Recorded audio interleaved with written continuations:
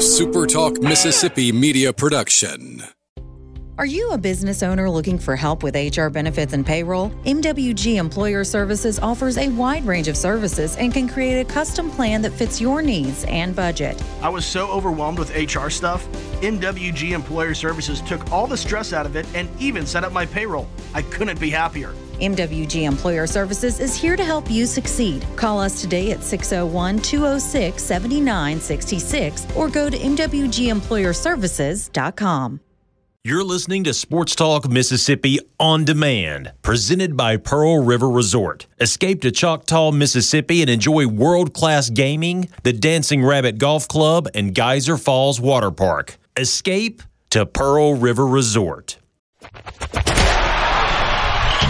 To the junction, in the Grove, and to the top. This is Sports Talk Mississippi.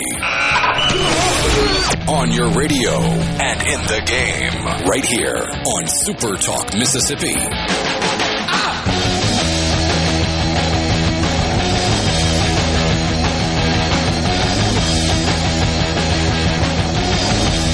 Middle of the week, Wednesday afternoon, Sports Talk Mississippi. Glad to have you along for the ride in the Pearl River Resort Studios. Pearl River Resort, it's the home of the sportsbook at the Golden Moon Casino. Check them out online at pearlriverresort.com. Check them out yourself in person.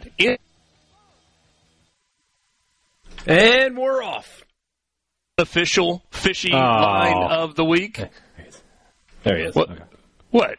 Another show that started. You cut out. It was a good 5 seconds. It's not his fault on this one too, because before that, I looked up and he was talking, and I was like, "What's going?" And then I've been Ellis'd here on the board, and I figured it out. I was like, "Oh wait, there it is." It's been a bit of an adventure this week, hasn't it? Just been a week, getting the wheels off the ground and getting the plane into the air. Borky, it's Wednesday. It's been a week. Yeah, because we're doing that heavy lifting and digging ditches and all that good stuff, right? You know, I'm glad you brought that up because Kenny Dillingham is now my favorite college football coach. We'll get to that in the 5 o'clock hour, but I know that's conflicting with one of the teams we cover because they will play him in week 2, and it's good for business if Kenny Dillingham's team loses that game, but he is my new favorite college football coach. He kind of put it out there for all of his colleagues, didn't he? Yeah, he did. And good for him for doing it. It's about time one of these spoiled millionaires that have worked really hard in their life, but they're millionaires now, have some perspective. Hold on. Yesterday you were talking about people being compensated for excellence, and they deserve to get what they were worth because they were exceptional. So are they trying to be millionaires, or is it excellence? Hey, Lane Kiffin earned his salary last year, did he not? He did. He also doesn't. He doesn't complain like you've seen others do. But the whining and complaining from millionaire football coaches about how hard their job is.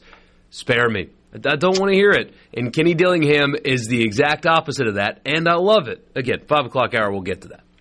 Sports Talk Mississippi C-Spire text line. If you want to be a part of the conversation, we'd love to hear from you. 601-879-4395. That's the way you connect with us, the way that we connect with you. C-Spire helps you connect wherever you are, whether it's with home fiber, with fiber for your business, or with their wireless coverage. Learn more at cspire.com. C-Spire, customer inspired. Today is opening day, home opening day for Ole Miss. And, boys, you know what it is? It's 70 and sunny, as if there was ever even a doubt. It's actually a little bit warmer than 70. A little breezy. Mike on the C-Spire text line says, how do you like the weather I brought back from Hawaii? Can't remember the last time I didn't wear a coat to a home opener. I know I've never worn shorts before. You can get away with now, late innings, if you stick for the whole thing, and you're in the stadium, might get a little cool. If you've got shorts and a short-sleeve shirt on. But it is spectacular once again today. If we could just rinse and repeat with this weather over and over and over, that would be fantastic. So you got Ole Miss baseball coming up at 4 o'clock. Mississippi State baseball coming up with 4 o'clock as well. Borky, whatever that thing is that happens with the Yeah. If I forgot you were not in the studio, we're good. It's been a week, hey, Dad. It's been a week. All right. I think we've got it taken care of. Yeah, we're good now. It's Wednesday. It's been a week. And no early bedtime tonight because, boo-hoo, woe is me. Oh, awful. I'm so tired of these millionaire radio these crybaby thousandaires out there. Complain. Let me tell you about the millions I don't have, brother. But, I'm dragging, just have not slept well this week, and I'll be up doing post-game stuff like Hey Dad will and all the people that cover the game will. But the 8 o'clock tip is not going to be my best friend considering how poorly I'm dragging this week. I'm running on 8 hours of sleep since Sunday, I think. I just really have had a hard time. So, well, hang in there. We'll keep you in our thoughts. Boo-hoo. Yeah, all is well. There are people out there listening, working really difficult jobs right now, listening to us, thinking, "You arrogant, you know what? You shut up." But no, not listening to us. And that's what they're thinking about Richard, not you, though. Right. Yeah. The 8 o'clock tip that he's talking about is round 2, of course, between Mississippi State and Ole Miss. Tonight, the venue is Humphrey Coliseum in Starkville, a sold-out Humphrey Coliseum, where Mississippi State is a 6.5-point favorite over Ole Miss. Rebels coming into this game 19-6 overall, 6-6 in Southeastern Conference play. Mississippi State 17-8 overall, an identical 6-6 mark in league play. This is a big game for both of these teams. Right now, according to Joe Lunardi and all of the other bracketologists out there, I mean, maybe we should give Jerry Palm and others some due also. But everybody talks about Joe Lunardi. It's Joey Brackets. He's the guy that everybody pays attention to. Mississippi State, he has comfortably in the NCAA tournament. Ole Miss, anything but comfortable in terms of its position. But they are currently projected to be in the field of 68. A loss tonight, maybe not so much tomorrow. A win tonight, maybe they significantly improve their position. Maybe Mississippi State's position slides to that uncomfortable spot. But a lot on the line for both of these teams. We were treated to a tremendous basketball game the first time Mississippi State and Ole Miss met. If we get that again, we'll just all consider ourselves lucky. Regardless of the outcome, hey, Dad, I said regardless of the outcome last time. You rolled your eyes a little bit. I'll say regardless of the outcome tonight, even if Mississippi State wins the game, if we get a repeat of the quality of basketball game that we got when they played in the Pavilion about 3.5 weeks ago, we are lucky because that was spectacular. It was a great game. I mean, if you're an unbiased observer, and no one in the Pavilion really was that night. Not many. But if you were watching another game on television, you were treated to a fantastic college basketball game. We'll see if we can't get an encore performance tonight at the Humphrey Coliseum. What's it going to feel like inside the building? You remember we were talking about that. So leading into the first game, there was a lot of anticipation. There was a lot of build-up. Ole Miss was playing pretty good basketball going into that. Turned out to be the largest crowd in the history of that building. And the second you walked in the door, you felt it. It felt big. There was a ton of energy.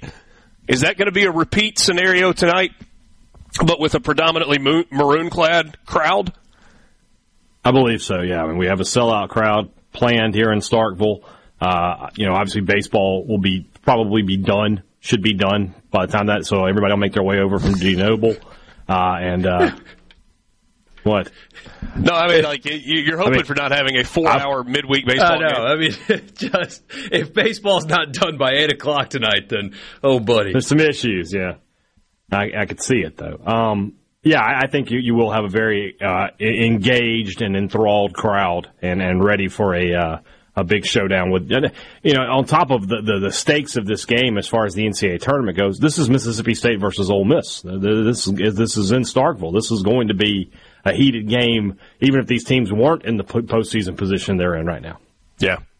I've got a bunch of guests coming your way. We've got 3 of them this afternoon. Tamaje Porter is going to join us in about half an hour from right now. If you don't know who that is, you can be forgiven. We're going to introduce you to him. And it's a guy that is absolutely worth talking about and talking with. He played at Delta State. Former defensive tackle, was on that Delta State team that had such a good year. Defensive lineman that has got professional prospects and is hoping to get a chance. So we've talked with some former Ole Miss players. We've talked with some former Mississippi State players.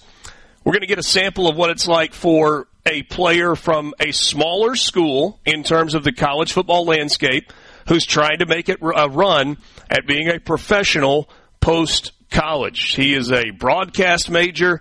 If he doesn't get a chance in the NFL, maybe the CFL, maybe the UFL, but we're going to talk with Tamaje Porter about what his training's like, about what the build-up is like. Is there a pro day? Does he join on somebody else's pro day? Is it just the job of his agent to work out for scouts? We're going to find out all of those things from Tamaje Porter a little bit later in this 3 o'clock hour. Richard Williams will join us, color analyst on the Mississippi State Radio Network. That's to start the 4 o'clock hour. And we'll talk with John Sundvold, who was on the call the first time Ole Miss and Mississippi State met in the Pavilion. Tonight, he will be in Humphrey Coliseum once again on the call for the Rebels and the Bulldogs. Always look forward to our conversations with John Sundvold and his insight into that. We'll talk some baseball this afternoon as well. We have to revisit yesterday's game in Starkville. Mississippi State ending up in second place in their game against Austin Peay yesterday, which is not the desired location, especially for a midweek game early in the season. Mississippi State and Austin Peay play again this afternoon. Ole Miss and Arkansas State coming up. There were a number of upsets. I guess you call them upsets. There are a number of losses, maybe we should say, for SEC teams, good SEC teams yesterday in college baseball. So a ton to get to with you over the course of the next 3 hours. Thanks for being with us on this Wednesday in the Pearl River Resort studio. Just getting started. We're back right after this at Sports Talk Mississippi.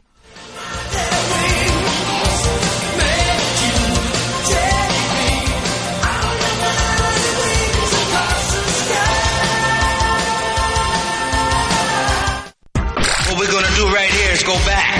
And now back to the sports. This is Sports Talk Mississippi. So let's get rolling on SuperTalk Mississippi.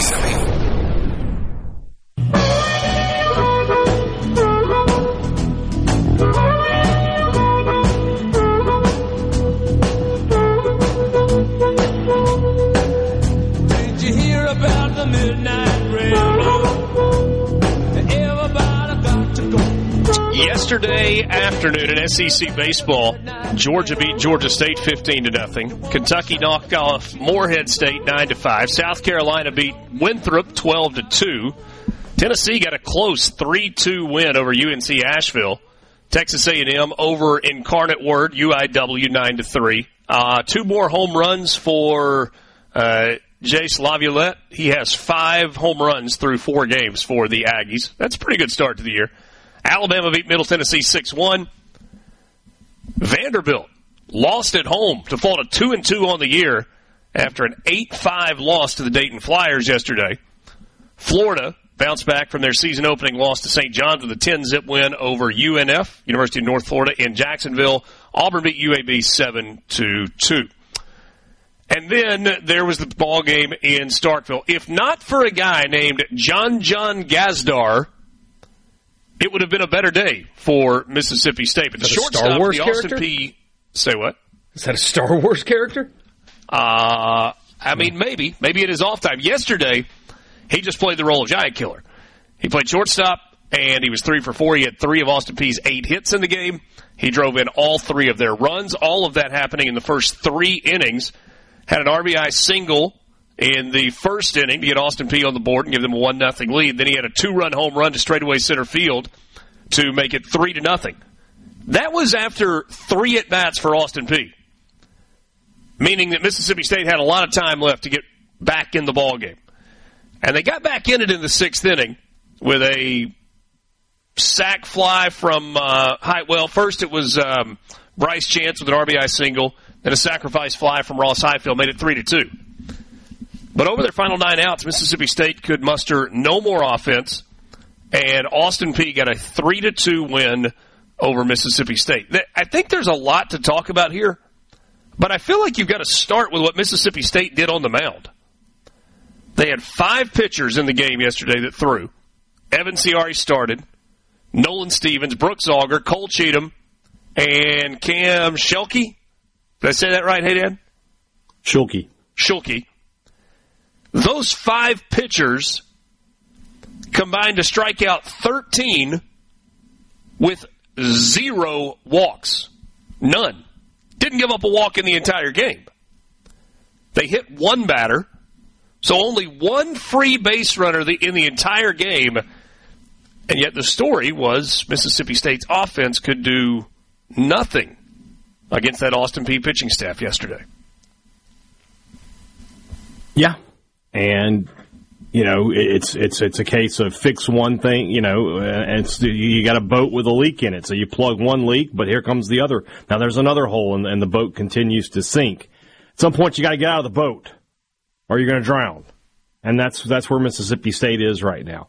It's only 4 games in, but their pitching looks infinitely better than it did a season ago. Yeah. This time last year, State the troubles of walking batters and the defensive issues were rearing their head early and often. That's not the case this year.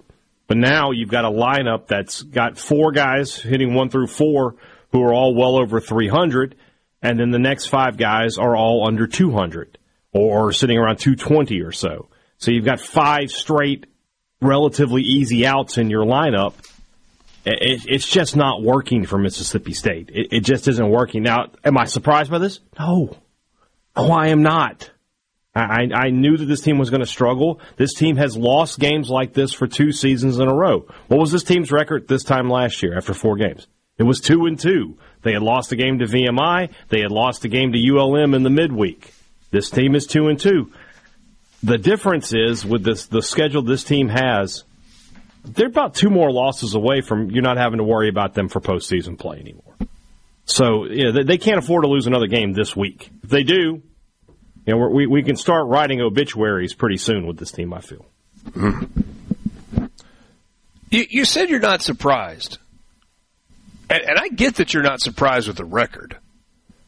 But are you a little surprised that the offense has had such an issue through the first 4 games scoring runs outside the Sunday game where they put, 10 on the board?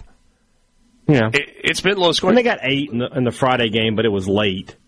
A little surprised, but at the same time, with Mershon and Kohler out, those are 2 bats that you're relying on, so that's a problem. And, they just didn't go out in the transfer portal and get a difference maker, at some of these positions. Connor Hijack, he's a good athlete, but he's just not a great hitter. They put a lot of eggs in the Braden Montgomery basket, and now he plays in College Station. And then they didn't really have another guy after that. Highfield at catcher, and they brought in a couple of other catchers, but neither one of these guys are big bats. They're good defensive players, but none of these guys are big bats. So Highfield's DHing today, and hopefully he can get his bat going because that's a guy who I know can provide a little pop. So I'm more surprised that the pitching has been as good as it's been than the hitting has been as poor as it's been, but I'm just not surprised that they're struggling. I know this feels like a little bit of a role reversal as it pertains to Mississippi State baseball, where it sounds like I'm kind of pumping sunshine, and I don't mean to be that, and I'm not trying to convince you of anything that you don't believe. Legitimate question, though. Marshawn gets back. Will he be back? How long is he out? So there's some hope that we talked to when we talked to Chris Lemonis Monday. He said Kohler could be back this weekend. There's some hope that Marshawn could be back around that same time frame. Okay, so let's say both of those guys are back within a week, whether it's this weekend or midweek games next week. Do you not believe that this offense probably comes around a little bit? And if you continue to pitch it well, then there's an opportunity for this team to be better? Yeah, there's an opportunity, but are they going to do it? We've had 2 years and 4 games of this. At what point does it stop being a fluke? And it's just what this program is right now. Now, I've reached that point. I reached it last season where I thought they needed to make a change. I was surprised they didn't make a change. And now at this point, it looks like, I mean, we're just a few months away from making a change. Yeah, I saw some people yesterday doing Wake Forest, number 1 team in the country, they lost a midweek game. It happens. It's not the same. But they were really, really good last year, and they swept the weekend. They played in the College World Series a season ago. Mississippi State didn't make the SEC tournament, and they haven't made it for 2 straight seasons. They played in the those are apples and oranges. Finals of the College World Series. Yeah, they were a game away from playing for the national title. And, Mississippi State has not been there these last 2 years. So, you can't make people were doing the same thing with Vanderbilt losing last night. It's not the same. It is not the same. Those teams have a little credit in the bank that they can lean on when they lose a game like this. Mississippi State is delinquent in its payments. Well, we'll see if the repo man's coming or if they're able to figure out a way to generate some revenue to slow down those late. Sorry. Who is it? Kyle on Twitter that calls me the analogy god? Hey, Dad, taking my crown. Yeah, and then I just couldn't help myself and tried to add to it, which probably shouldn't have. C-Spire text line, 601-879-4395. When do we stop making excuses for Lamonas? I think Brian Haydad has reached and surpassed that point. I didn't hear one. No. Yeah, there's no excuses at this point. You've had 2 off seasons to fix this, and you can't. And you were in on some big. 2 years ago, State finished second for Paul Skeens. Last season, they finished second for Braden Montgomery and Luke Holman. But finishing second, gets you nothing. Gets you absolutely nothing except last place in the SEC West. Bulldogs and Austin Peay coming up this afternoon. Do we know what State's doing on the mound today? Going with Tyson Harden on the mound today, which is an interesting choice, in my opinion. Why is that? I guess I'm sure they'll go whole staff. He wasn't particularly sharp this past weekend, and this is a guy. I'll be honest with you. He's a guy I'm surprised is still on the roster because last season his ERA was a 14, and teams hit .412 against him. All right. I thought that was the guy who would get processed in the offseason, but he didn't. Amani Larry leading off, playing second base. Dakota Jordan batting in the 2-hole today, playing in right field. Hunter Hines at first, batting third. Bryce Chance is hitting in the cleanup spot today, playing in left. Ross Highfield DHing. Connor Hujack, center fielder. Hijack. I was telling Haydad that a couple of my friends are having fun with what that name could be if you sound it out just in order without. Yeah, let's not. We'll just go with Hijack and move on. We just will. Nate Chester at third base today. Johnny Long catching. And Dylan Cupp is the shortstop with Tyson Harden on the mound. So Mississippi State and Austin Peay coming up at 4 o'clock. Let's talk a little bit about Ole Miss and Arkansas State when we come back. We'll do that a little bit later. We'll actually go to the Farm Bureau guest line when we come back. Check out favorites.com and go with the home team, Mississippi Farm Bureau. Up next, we'll talk with former Delta State defensive lineman Tamaje Porter. Back with you in the Pearl River Resort studio.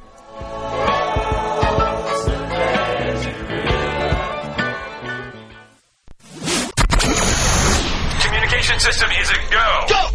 This is Sports Talk Mississippi, right here on Super Talk Mississippi. Exactly.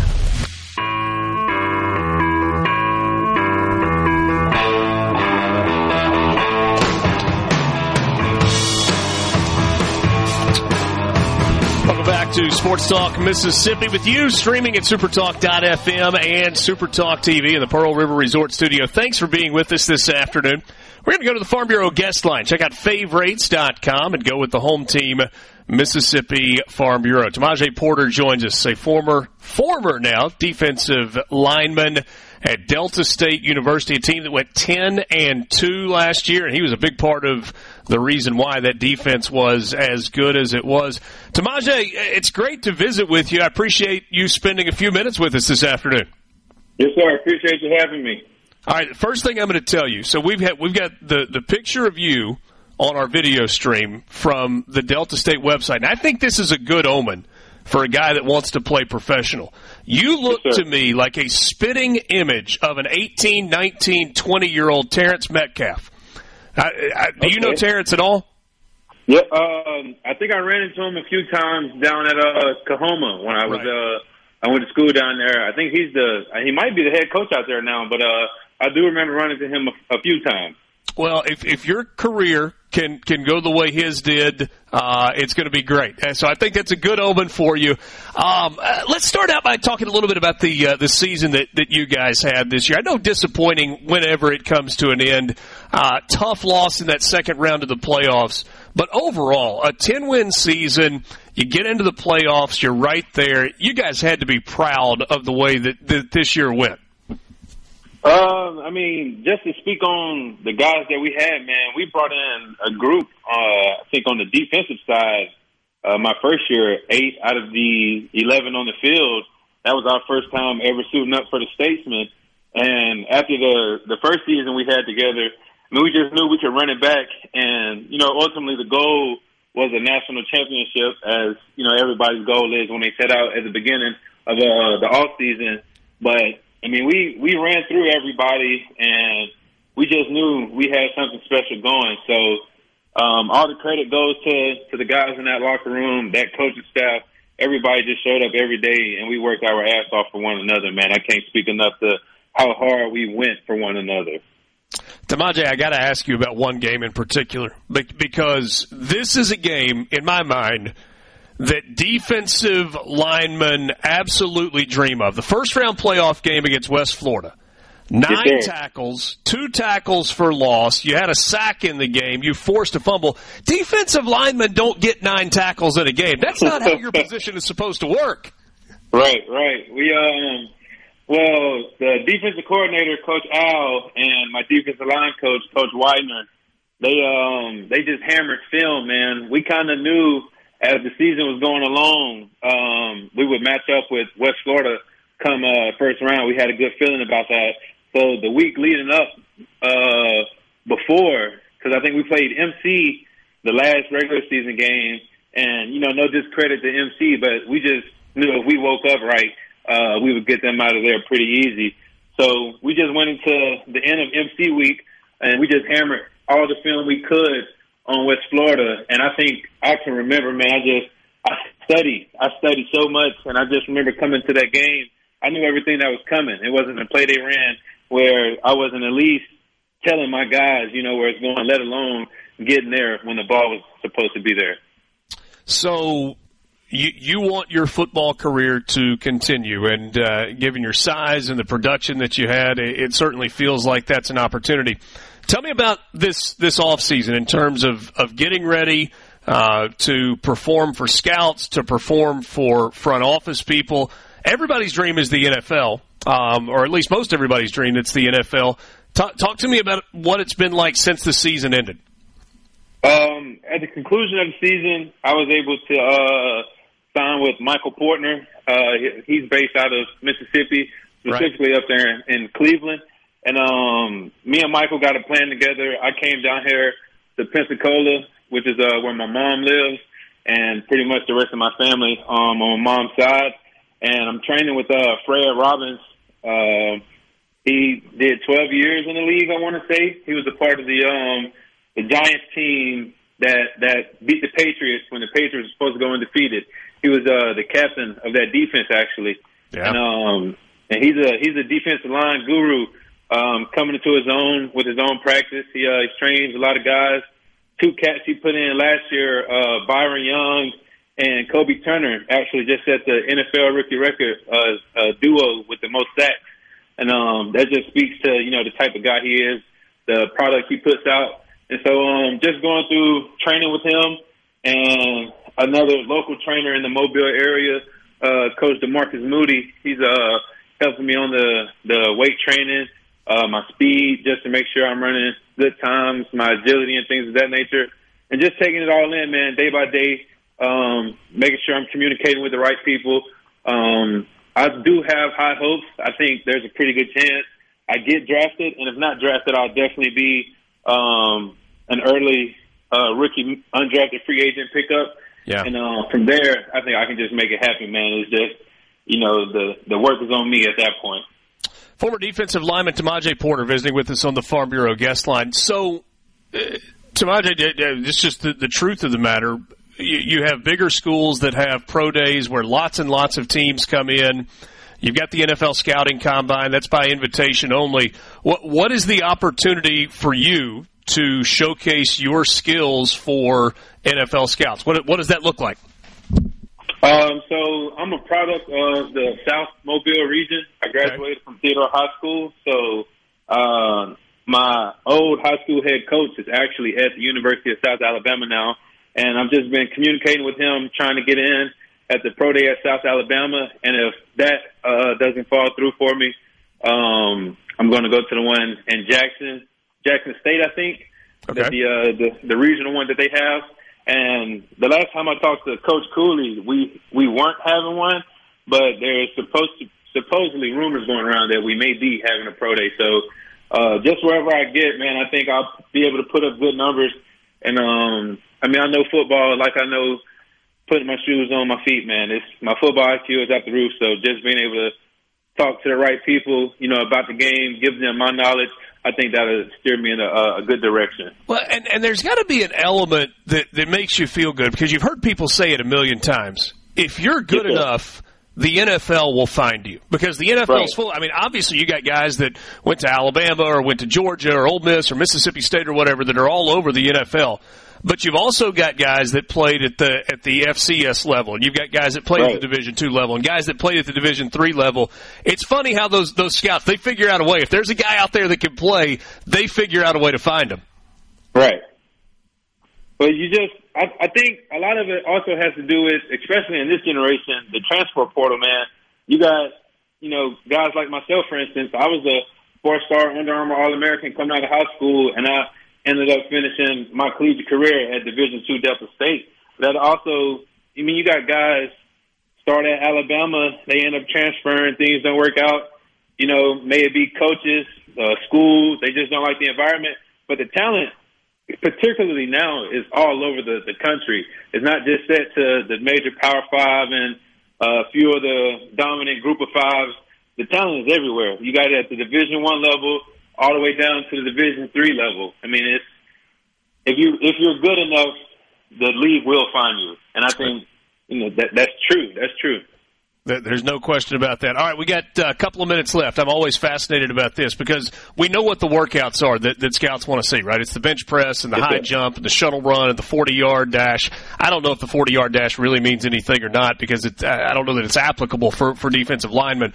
The bench press, when you pop under that bar, what's your goal going to be, and what do you think you can realistically get to? How many reps? The goal we set, me and my trainer, Coach Moody, is 40.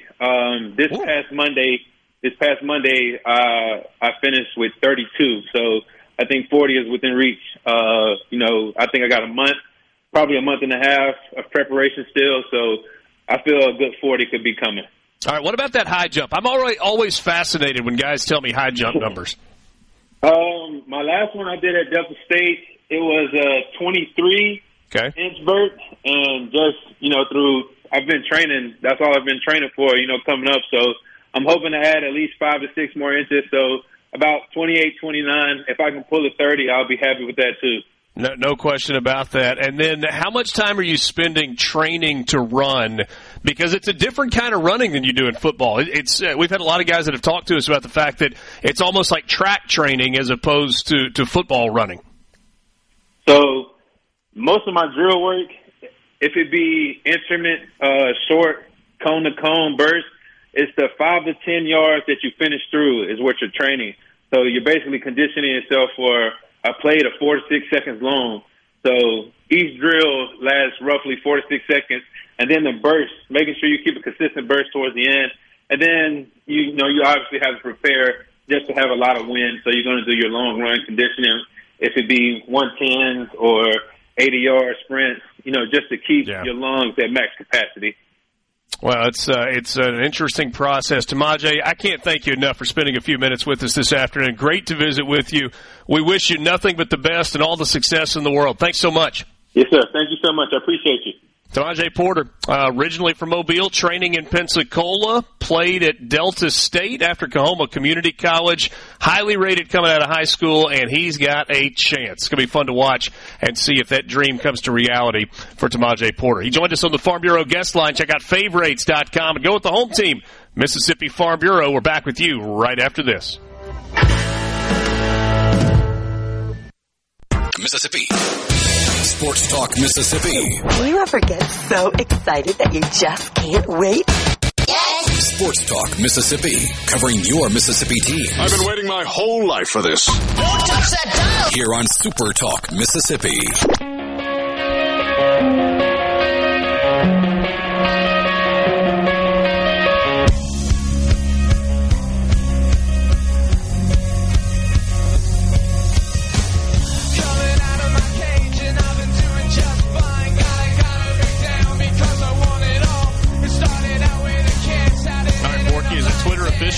Have you gone to the Ole Miss Baseball Twitter account? I have not seen it anywhere yet, so I'm taking John Hodges' word for it. John tweeted at me and said they just announced on the baseball pregame show that Saturday's game has been moved to 5 p.m. So, I mean, there'd be no reason for John to lie about such thing. So if that is in fact true, I would like to take credit for that, and you're welcome. Sure, all of the decision makers were tuned in and listening and heard the passion in your voice and thought, you know what, let's do this. Although, when you go to the Ole Miss baseball game on Saturday night and you freeze your hiney off, it's Michael Borky's fault. Hey, they better win that. You could have sat out in the stands on Saturday for 2 hours, watched 6.5 innings of baseball, enjoyed whatever you wanted to drink, soaked in the sunshine, loved that 62 degrees, but now it's going to be 48 at first pitch, and it is Michael Borky's fault. So go ahead and take all the credit you want, Bork, all of it. They better win that basketball game, though, because move baseball for this? What the you know what? But yeah, I'm glad. I think it's the right thing, because I did in fact hear from some people that were like, "Hey, I'm coming up to visit my daughter this weekend, and they're planning a baseball tailgate." So like students were not planning on going to the basketball game for the sake of baseball, and you just. Not that one is more important than the other. That's for the individual to decide. All that. I'm not getting into that conversation, but I think it's undeniable that this particular basketball game is far more important than this particular baseball game, and all hands need to be on deck to help the basketball team win that game as opposed to the High Point baseball game in February. Yeah. And ultimately, there's enough room to go around. There's enough for everybody to get theirs on the same day. Mm-hmm. It took especially now. It took a little bit of creativity, a little bit of working together, sliding a start time, and now you've got the opportunity to do all of the above. It certainly is a big basketball game on Saturday, but there's a big basketball game tonight as well, as Ole Miss and Mississippi State going to hook up at Humphrey Coliseum. Richard Williams will join us coming up to start the 4 o'clock hour. John Sunvold will join us later in the 4 o'clock hour. Brian Haydad has not just magically disappeared. He did not turn into Casper the Friendly Ghost and float off into the sunset. Hopefully we're going to get him back. The truth of the matter is there is a lot going on this Wednesday. You got baseball in Starkville. You got baseball in Oxford. You got basketball in Starkville between a team from Starkville and a team from Oxford, and there are only so many radio stations and so many control rooms and so many ways to get all of the signals out to where they go. And, oh, by the way, there's this radio show called Sports Talk Mississippi that 3 to 6. And so we're trying to work all of that out, and hopefully we'll have Haydad with us coming back in just a little while. Can we go back to the last segment just for a second? Sure. What a fun conversation with Tamaje Porter. That was great. Yeah. Yeah, good on you. Getting that done and getting that lined up. We talk so much about the guys at Ole Miss, at Mississippi State, at Southern Miss, and the truth of the matter is that there are a couple of things, right? one, it's about where the greatest level of interest lies. And so you want to talk about the things that are the most interesting to the most people, especially during the season. And number two, there's only so much time. And if we're going to do a great job breaking down a Mississippi State game and an Ole Miss game and kind of getting you ready for a Southern Miss game as well and talking about everything else that's going on in the SEC, it's hard to really dive into everything that's happening at Delta State or at Southern Miss, not at Southern Miss, at Mississippi College or at Millsaps or some of the smaller schools or at all the junior colleges. Belhaven had a great year this past year, for example. It's like there's just not enough bandwidth to do it all. But we always want to take time to celebrate the great stories that come from all of these places that care so deeply about their athletics. And it's why we talked a little bit about Belhaven when they were in the postseason at the end of the year. It's why we had that visit with Todd Cooley and covered their Patrick Shegog and the season that he had, the playoffs at the end of the season. And man, what a treat to get to visit with Tamaje. Seems like an incredibly sharp young man who's excited about that opportunity, clearly believes in himself. He's got good people training him to try and get him ready for this shot. And Forky, maybe he doesn't get drafted. Maybe he doesn't end up as a free agent signee. But there are more places that you can play football if you want to continue to play football, whether it's the Canadian Football League or the UFL, which is now a hybrid version of all of the spring leagues that were kind of coming together as one. A lot of big financial backing on that league, too. That one might end up working out. There certainly is. Bottom line is Tamaje Porter wants to keep playing football, and he's going to do everything in his power to make that happen, and we wish him the best. Great to celebrate his season and his accomplishments here on Sports Talk Mississippi. Richard Williams joins us on the Farm Bureau guest line. When we come back to start the 4 o'clock hour, we'll talk dogs and Rebs with him. Coming up next in the Pearl River Resort Studio. I listen to it at work. Sports Talk Mississippi. Sports Talk Mississippi on SuperTalk Mississippi. Did you get that memo? Yes, sir.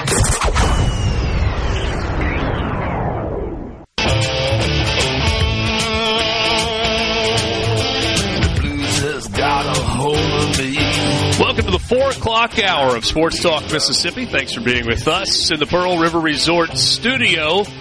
Talking a lot of basketball today as we get set for round 2 between Mississippi State and Ole Miss. Tonight the site is Humphrey Coliseum, and the color analyst on the Mississippi State Sports Network from Learfield, Richard Williams, joins us to talk a little bit about this ball game. Coach, always good to catch up. Hey, we still got 4 hours until tip-off, though. It's going to be a while. Yeah, a long time. I don't know how other coaches feel about it. I know when I was coaching, I hated the late tip-offs. But you do now what television tells you to do, so you don't have any choice in it. So you just have to wait around all day. You get your practices in, you get your pregame meal in, and you wait around and hope the game time will get here before long. I thought that the first game between these two teams was a tremendous basketball game. I know there's a partisan angle to it where you win or you lose, and it makes you feel differently about the game. But if you were an innocent bystander or somebody just flipping channels, you locked in on that first time that these two teams played 3 weeks or so ago. Is there a chance we can get a repeat performance, a high-level game like that again tonight? I think so. You've been around this rivalry a long time like I have, Richard, and, you never know what to expect other than, the home team wins a high percentage of the time. Not all the time, but a high percentage of the time. But generally the games are close because it is such a rivalry. You can talk about it all you want to, and the people in the state know about the rivalry and why it's such a rivalry and all of that. But you have two coaches that are both very, very successful. Chris Jant, a second-year coach, Chris Beard, a first-year coach. They've both been ultra-successful at all of their previous coaching stops, and they're going to have their teams ready to play. Now, the difference in this game, obviously, is they have film of that first game. Yep. So they're looking at that film, and they're trying to figure out, okay, what can we do a little differently? What do we need to do better? Mississippi State, for instance, I can promise you, they have thought about T.J. Caldwell. In the first game, he probably wasn't even a big part of the scouting report. And yet he goes for 18 points, the only double-figure scoring game he's had all year. That's right. So you can be assured Chris Jans has talked to his team about T.J. Caldwell, and I'm sure Chris Beard is talking to his team about Josh Hubbard and Cam Matthews. Cam Matthews had a double-double in the first game. So Ole Miss is going to try to take that away from them. They're going to try to do something where Cam Matthews can't have that big of an effect on this game. So it will be a different game, but I expect it to be a close game. Let's talk a little bit more about Cam Matthews. He has had a tremendous season for Mississippi State. He's incredibly physical. I feel like he might be a little more efficient this year than he has been. He's continuing to rebound. Is there something to – we were talking about the other day. It's like, go figure. 4th year in a program, and a guy gets better and continues to grow. Is there more to it than that, though, with Cam Matthews, or is it as simple as maturity? I think that has a lot to do with it. He, as you say, is the 4th year in the program. He has really matured physically, mentally. He's become a better player. I think Chris Jans has helped him tremendously with improving his skill level, improving his just overall basketball play. But you talk about Cam Matthews now, you're talking about a guy who can do everything except make perimeter shots. Yeah. He rebounds. He can defend every position on the floor, and will, because Mississippi State switches so much. But he can defend every position. He's a tremendous athlete with quickness, speed, jumping ability, all those things. He brings the ball up in transition. He brings the ball up against presses. He's a good passer. He leads the team in steals. And as much as anything, Richard, I think the thing that separates him, in addition to all those physical attributes, his competitiveness. He is one of the most competitive guys I've ever been around. The Arkansas game last Saturday, for instance, was a very close basketball game, but down the stretch, Cameron Matthews was not going to let Mississippi State lose that game. Wow. He did everything he had to do to make sure Mississippi State won the game. I was talking to John Sunbolt earlier today at Mississippi State's practice, and John's doing the game on TV tonight. And as you know, John's an ex-NBA player. Yeah. And I asked him, I said, what do you think about Cam Matthews? I said, to me, the only thing he can't do to be an NBA player is shoot. And John agreed with that. But he said, but think about this. If you're an NBA guy and you have a roster of 12, 13, 14 guys, however many, you would like a guy on that team that can guard all 5 positions. And for sure, in the NBA, guard 4 positions, maybe not the big 7-foot centers, but if that on the perimeter, you can guard them out there. So there might be a place in the NBA for Cam Matthews because of his defensive ability, his rebounding ability, and his skill level with the ball. I still marvel sometimes when I see guys in the NBA having success after watching them play in college, and it's like never in 1,000 years would I've dreamed that this is a successful NBA player. But to your point a second ago about that will to win and the competitiveness, some guys have got that, and maybe it doesn't translate in production on the floor at the college level all the time, at least not the eye-popping production. But betting against those guys isn't always the best plan either. No, I think you're right. And the name that comes to mind for me, and you remember this guy, Herb Jones from Alabama. Oh, yeah. I don't think Herb Jones was a double-figure scorer at Alabama. If he was, low double figures. His reputation at Alabama was a defender and a rebounder, an elite defender and a rebounder. He's in the NBA doing those same kinds of things and yet scoring double figures most nights. The NBA game is totally different. It's an open court game. It's a spread court game. The lane is wider. There's more room to drive the ball to the basket than there is in the college game. The help defense can't be off in that lane, standing there the entire time. You know, the NBA rules, you have to be close to your man. So it opens the court up for guys like Herb Jones and Cam Matthews. So I wouldn't bet against Cam making a roster in the NBA. Yeah. But keep this in mind. He has one more year of eligibility at Mississippi State. We hope he comes back. That's right. He certainly does have that. He's got that COVID year if he wants to take advantage of it. Yep. I want to ask you about a guy on the other side that Mississippi State's got to deal with defensively. Matthew Morrell's been a good player for a long time. You've seen him for 4 years playing for Mississippi State, so probably close to a dozen times that you've seen him play, not counting watching him on television. But he may be playing at the highest level that he's played in his entire career over the last 5 games, shooting at 50% from the floor, almost 50% from 3, efficient with his shots. What is it in your mind when you watch Matthew Morrell that has allowed him to elevate to this level? Because he's been a good player for a long time. And what does Mississippi State do with him? Is that the assignment that Cam Matthews gets tonight? Well, Cam Matthews might start on Matthew Morrell, but I don't know that. I would guess he'll start on Brakefield because usually Coach Jans matches them up position by position. Okay. Every once in a while he won't. But Mississippi State switches so much on defense. Right. He will guard Matthew Morrell at times.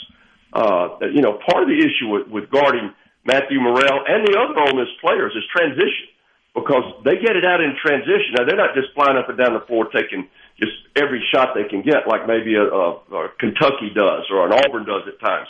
But if they can get it in transition and pitch it ahead to Morrell where he gets that wide-open shot, he's going to get that shot, and he's going to take that shot. So you don't know who might be matched up with him in those situations. But I think he's, number one, a tremendous talent, and I think everybody knew that coming out of high school, what a tremendous talent he was. I don't know all the reasons why he's more productive this year. He looks like he's playing with a little more freedom to me, not worried about making mistakes, has the confidence of his coach, and just knows this is his fourth year. He's the leader on the team. And as you said, if you look at his stats, it's unbelievable what he's doing. And, as a Mississippi State fan like I am, I love watching him play except against us because he's killed us in the past. You remember the game in Oxford a couple of years ago. What, he had 35 or 36, something like that. We had no answer for him. Hopefully tonight we'll have some kind of answer. But if he's on, and Ole Miss is going to do a great job getting him open. They run a lot of sets. They run motion-type stuff, but a lot of it has to do with getting him open off double screens and down screens and wide down screens and baseline screens, those kinds of things. So he's going to get chances to score. Visiting with Richard Williams, just a couple of minutes left, only about a minute and a half left, actually. Coach, I want to quickly ask you about Josh Hubbard. When I talked last with Chris Jans, I asked him if he had any concern about Hubbard hitting a freshman wall. And he said no. He said it's because of his maturity off the court, the way he takes care of himself, and his work ethic. It's been really good. It's been really mature from the outset. As you have watched him through the season, have you seen growth within this first year where it's been such a good year? I have, and Coach Jans is exactly right about all those things he talked about. Very mature for a freshman, unusual mindset for a freshman. The thing that I see him do differently now, and John Sunbolt and I were talking about this today. Early in the year, he would drive the ball to the basket, try to shoot over the top of 6'9", 6'10" guys. He could get away with driving at the basket in high school, shooting over 6'1", 6'2", 6'3" guys. Yeah. He can't do that here. So he's developed a high runner off the glass, or layups really high and soft off the glass, and I think that's made him an even better player and a harder player to guard. Well, he certainly has been fun to watch, and if he's not the best freshman in the SEC, he certainly is one of a very, very small number. Coach, thanks so much for your time. Should be a great atmosphere tonight. Wish I was going to be there. Can't wait to watch it, though. Thanks, Richard. Appreciate you having me. Richard Williams, he's the color analyst on the Mississippi State Radio Network. He's got a really, really good seat tonight. And he'll be sitting right next to Neil Price. They will have a 7:30 airtime for an 8 o'clock tip-off. And, of course, Richard Williams, the head coach for Mississippi State, in their only Final Four appearance, that 1996 Final Four team. What a season. What a tremendous team that was. Always good to visit with Coach Williams on the Farm Bureau guest line. Check out favorites.com. Go with the home team, Mississippi Farm Bureau. We got more coming up with you right after this in the Pearl River Resort Studio.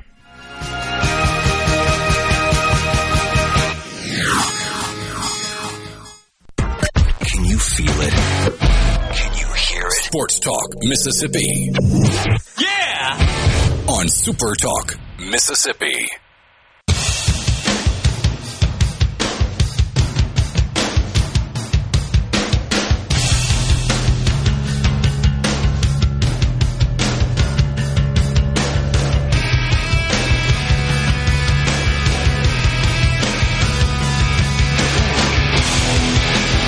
It's pretty clear that Brian Haydad sabotaged whatever was going on. He knew it was 70 and sunny outside. He knew there was baseball going on and basketball going on, and he just blew the whole thing up. So, good for him. Don't blame him. Figure out a way. Hard to be mad at him for that. I don't know if we're going to get him back or not this afternoon. We're trying to make things work. But the show must go on. So, for now, at least, Richard Cross, Michael Borky with you in the Pearl River Resort studio. Pearl River Resort is the home of the Dancing Rabbit Golf Club. Would today have been a good day to be on the golf course, Michael Borky? Today would have been a good day, but if this weekend's weather is going to be phenomenal as well, and things will dry out a little bit because it's been a little soggy around here. and things will start greening up a little bit as well. So if you can't play until the weekend, it might not be the worst thing. The weather's going to be perfect, and it'll be a dry golf course. Yeah. Today would have been perfect also. It would have been Oaks, perfect, yeah. The Azaleas. Book your tee time online at DancingRabbitGolf.com. DancingRabbitGolf.com. If you want to plan a trip for bigger than maybe just a foursome, give them a call. They will take care of you. Quick baseball update. Arkansas State got a run in the top of the first inning.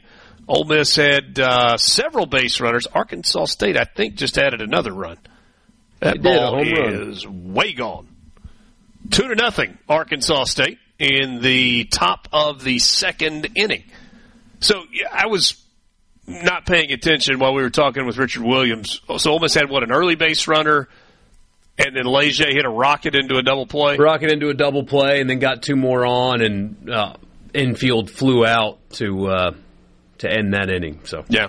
And Arkansas State shouldn't have scored the run in the first, but a botched double play. I say botched. It's just the exchange at second base, just not smooth and fluid enough to throw a guy out. So. It was a chance for a 5-4-3 to end the inning, and the throw from third to second was a little offline, and the transfer wasn't very good, and guy beat it out. So, but there you go. And it's just they could win this game 14-0, but that is an example of what went wrong last weekend and why people are so concerned.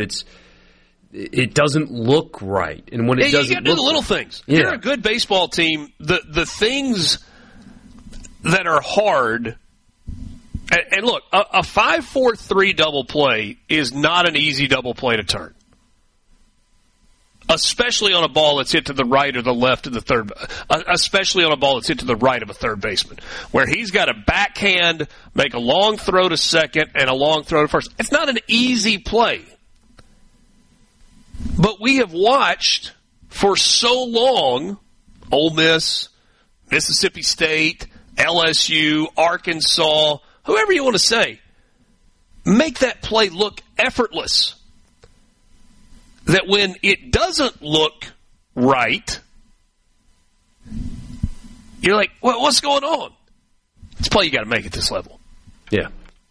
You just have to. So, Mississippi State out to an early lead over Austin Peay. Second game of consecutive games in the midweek. Bulldogs getting the offense going early in this one. They got a solo home run from Amani Larry to lead off the bottom of the first inning. Yeah, big one, 418. Oh, 418. That is a poke. A couple of walks as well. 5 walks from Austin Peay pitching in the bottom of the first. And so, good start for the Bulldogs. Up 3-0 in the bottom of the first inning over Austin Peay. Trying to bounce back from that loss yesterday. Tell me what you think about this. I kind of workshopped this last night. As far as the basketball game tonight, because I was thinking of, who's got more pressure, who needs the win more, that kind of thing. And here's what I landed on. Mississippi State has more to lose tonight, and Ole Miss has more to gain tonight. I don't think Mississippi State's standing will change much with a home win over Ole Miss. It might a little, but not much. They are currently, at its present, comfortably in the field, according to the bracketology people. So winning tonight won't really change that. But losing, when you look at what they've got coming up on the schedule, which is a pretty brutal one, then you might start having a wins issue. If you're not beating Ole Miss at home, you're going to beat Kentucky? Things like that. For Ole Miss, a loss tonight might knock them out of the last 4 in to first 4 out, but that's not really that material of a switch. Other teams around them are going to lose. It's the bubble. It happens all the time. 3 bubble teams in front of them lost last night. They didn't play last night, and their status improved. It's just kind of how it works. But a win, if they were to beat Mississippi State tonight, kind of dramatically changes the conversation about them in the NCAA tournament and what they need to do moving forward, I think. Yeah, I would agree with that. Yeah. And, Borky, that is the absolute perfect example of what we talk about all the time. I said it yesterday. you don't play the games in a bubble, right? Ole Miss beat Missouri on Saturday. No, Missouri's no good, but they won the game. And they dropped 2 lines in terms of where they were in Lunardi's projections. They didn't play Sunday. They didn't play Monday. They didn't play Tuesday. But stuff happened in other places, and without playing, they go up 2 spots in that last 4 in line. And so you don't necessarily know going into tonight what a win does for Ole Miss. I don't think they would drop. I think this would be a really quality win for the Rebels. That would be significant on the resume. It would be a quad 1 win for Ole Miss. Those are huge. But a loss doesn't necessarily move them out of the last 4 in. A loss is not really going to hurt their metrics with the net or some of the other power rankings that they look at. So you got to let it play out. But I don't think the overall formula changes. Going back to prior to Missouri, looking at the final 7 games of the regular season. If you win 5 of them, that puts you at 10 SEC wins. And I think you feel really comfortable going to Nashville. I mean, if you only win 4 of them, you got work to do when you get to Nashville, and you are sweating. You're sweating. Yeah. I mean, they would be at that point a 23, if they get to 10, a 23-8 SEC team. The bubble is interesting because you've got A&M on it, right? And A&M's got better wins than Ole Miss right now. But, buddy, they've lost to they have a loss to Arkansas, and they have a loss to Vanderbilt. And that's everybody on the bubble. So if they get to 10 without this incredible signature win. You said Arkansas. Yeah. Right. Yeah, without this incredible signature win. But if you look at everybody else's resume, they're all really, really flawed. It's the bubble, after all. And so 23-8, 10-8 in the SEC, getting left out of the tournament, I just would be very surprised. But again, when we talked about how you get to 5 over those final 7, what did it mean? It meant you beat Missouri twice, which doesn't help you. You beat Georgia, other than win total. Yeah. You beat Georgia, and then you beat 2 NCAA tournament teams. Because you also have Mississippi State tonight, Texas A&M, I think they're a tournament team, Alabama, and South Carolina. Yep. Which means you have 2 wins, and 3 of those 4 games against expected tournament teams are at home. Yeah. So it's right there. I mean, the opportunity's there. And that goes back to what we said, right? I mean, is it easy? Absolutely not. I mean, Ole Miss sweated like crazy to get a win against – they're about 10 in the second half to Missouri. It doesn't have a win in the SEC. But what did Missouri do last night? Fishy line. They turned around. By the way, we got a PTG Outdoors Fishy Line of the Week coming up for you this afternoon. You got one you like? Oh, I got one I love. Was it Arkansas State plus 300 in baseball today? It was not. That was not it. No. This one is, it's just like last night. What did we say yesterday? We said, the odds makers are begging you to take Tennessee. 12.5, Tennessee, winless Mizzou. Oh, it's a slam dunk. What did they do? They won by 5. They won by 5. It wasn't even close to a cover. You got one of those tonight where the odds makers are begging you to take a team on the road. We'll get to that fishy line coming up in just a little while, but first, we're going to talk with John Sunvolt, color analyst on the game tonight between Mississippi State and Ole Miss at Humphrey Coliseum in Starkville. That's coming up next on the Farm Bureau guest line. Check out favorites.com and go with the home team, Mississippi Farm Bureau. This is Sports Talk Mississippi in the Pearl River Resort Studio.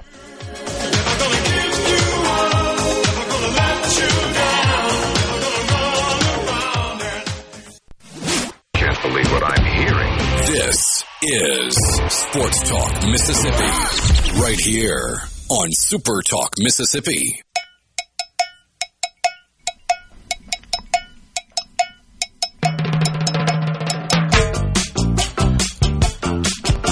Welcome back. Sports Talk Mississippi, streaming at supertalk.fm and SuperTalk TV. Thanks for being with us in the Pearl River Resort studio this afternoon. Let's go to the Farm Bureau guest line.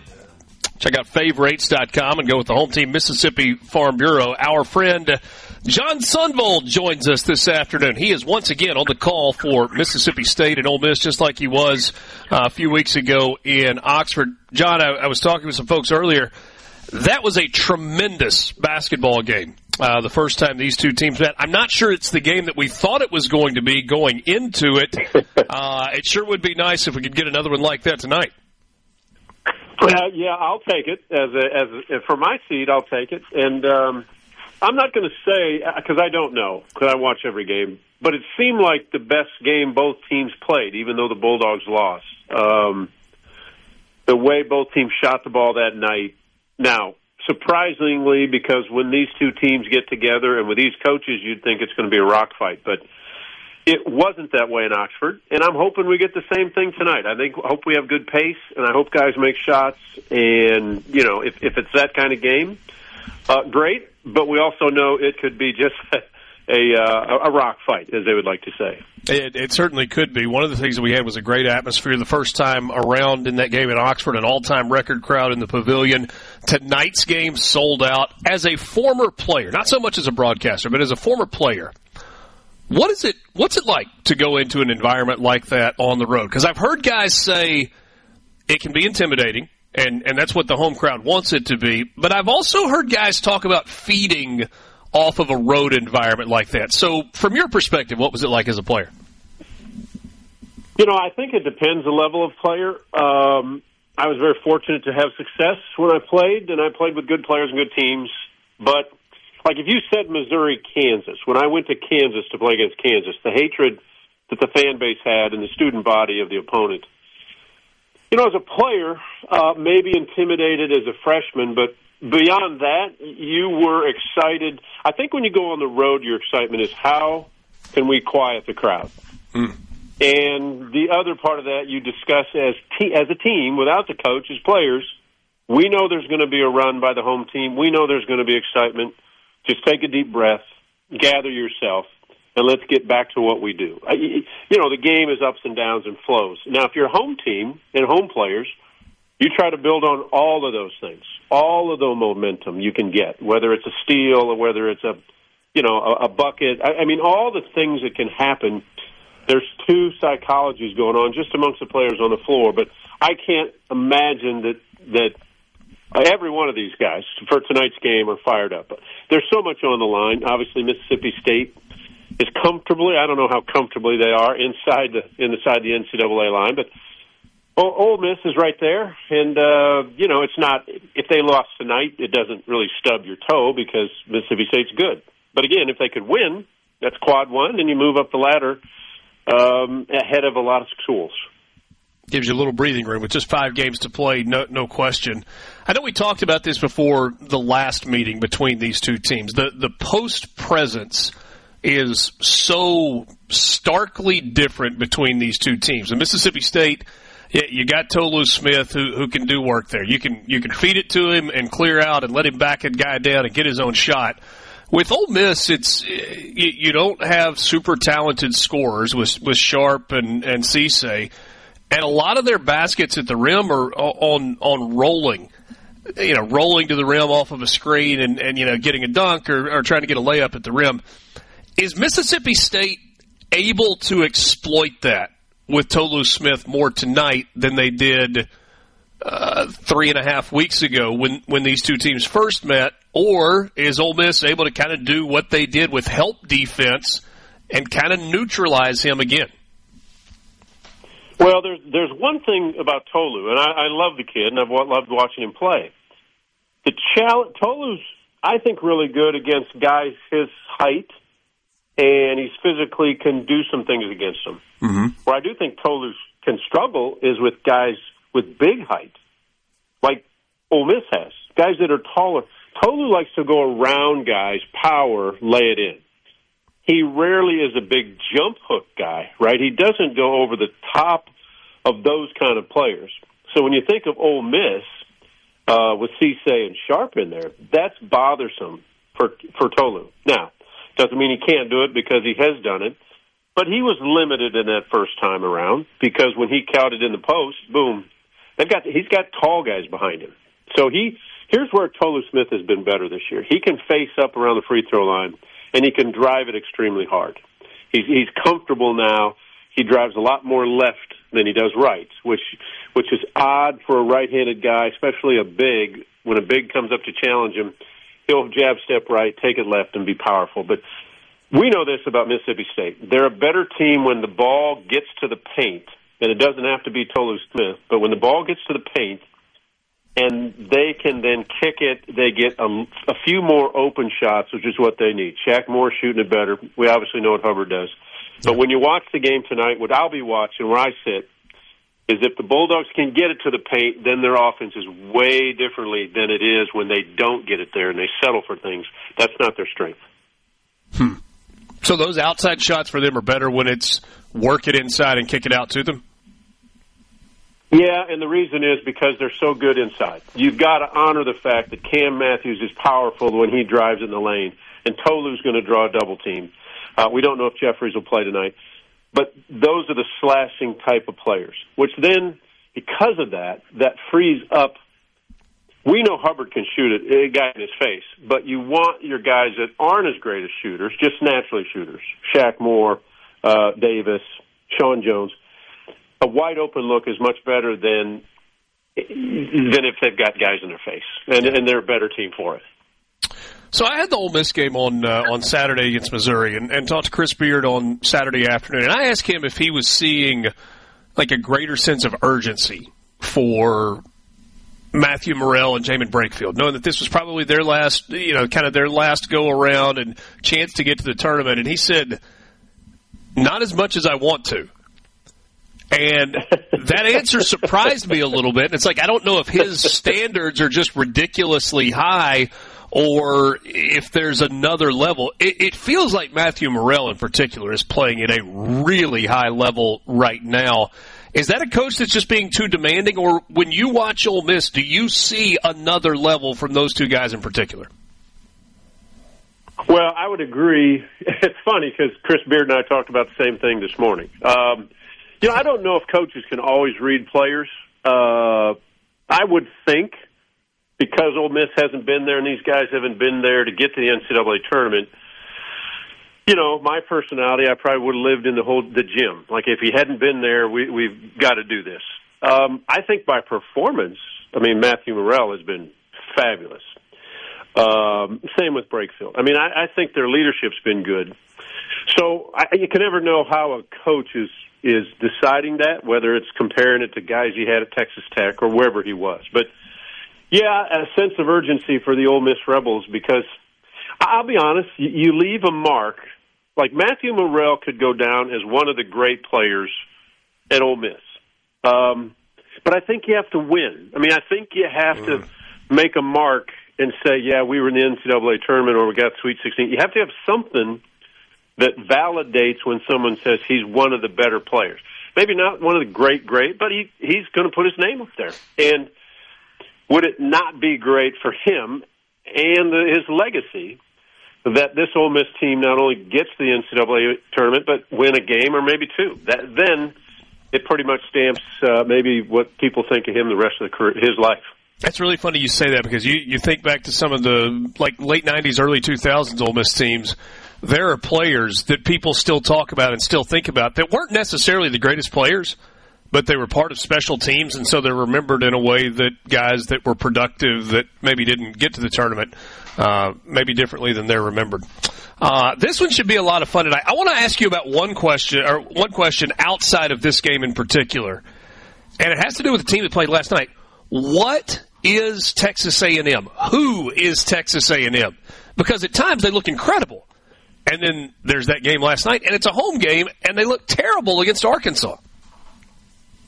Yeah, here's how I think of A&M. we know their guards are pretty good. Right. Some nights they're great. Some nights the guards are great. But I mean, the rest of the talent, they're good players. There's, but it's there's such a the margins are so thin for some of these teams to win and lose a game. Yeah. And throw Ole Miss in there, Mississippi State. The margins are thinner for some teams. A&M's the same way. If the two guards don't carry them, then it's really hard. They've got a mixture of good players, but not guys that score the ball well. And every team's going to try to out-rebound them, going to try to wrestle them and fight them. So every night they're not going to always out-rebound someone by 15 or 20. So I just think it's that fine line of do you turn the ball over more than the other team or not? How are you shooting the ball? Are you getting whatever rebound? And those margins for, I would say, 7, 8, 9, 10 of the teams in this league is a lot thinner than others. The talented ones like Kentucky, Alabama, maybe Tennessee, those three, maybe throw in Auburn, maybe throw in a Florida, that the margin can be a little wider because they've got more talent in areas that you need the talent. But the rest of them, I mean, I know Mizzou's bad, and that's my alma mater, but you saw them against Ole Miss. Sure. They're not awful. Their margin is the fact that a couple guys have been hurt. They don't have some. From the venerable 7.3. Guys, what's happening? What the heck are you doing? Sports Talk Mississippi on your radio and in the game. Sports Talk Mississippi.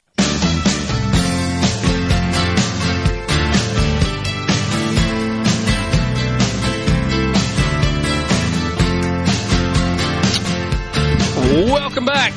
Sports Talk Mississippi, streaming at SuperTalk.fm and SuperTalk TV. Glad to have you along on this Wednesday afternoon. We are now just over 3 hours until tip-off of Mississippi State and Ole Miss. That one at Humphrey Coliseum tonight. Game on television is on ESPN2 with an 8 o'clock tip-off. If you want to listen to it on the radio, you can.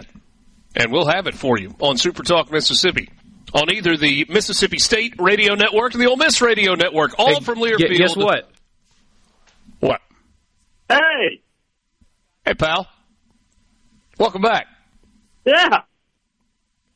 You have got to be on the inside right now fuming, going, why would they not just let me go home? No, it's not even that. It's why was I not told this was going to be the problem? Well, there's a lot. I explained it earlier. I said there's a lot going on today. You got baseball happening in Starkville. You got baseball happening in Oxford. You have a radio program, this one, with a 3-hour time window, and a basketball game tonight involving a team from Oxford and a team from Starkville. And all of that runs through TeleSouth Communications, SuperTalk Mississippi Media.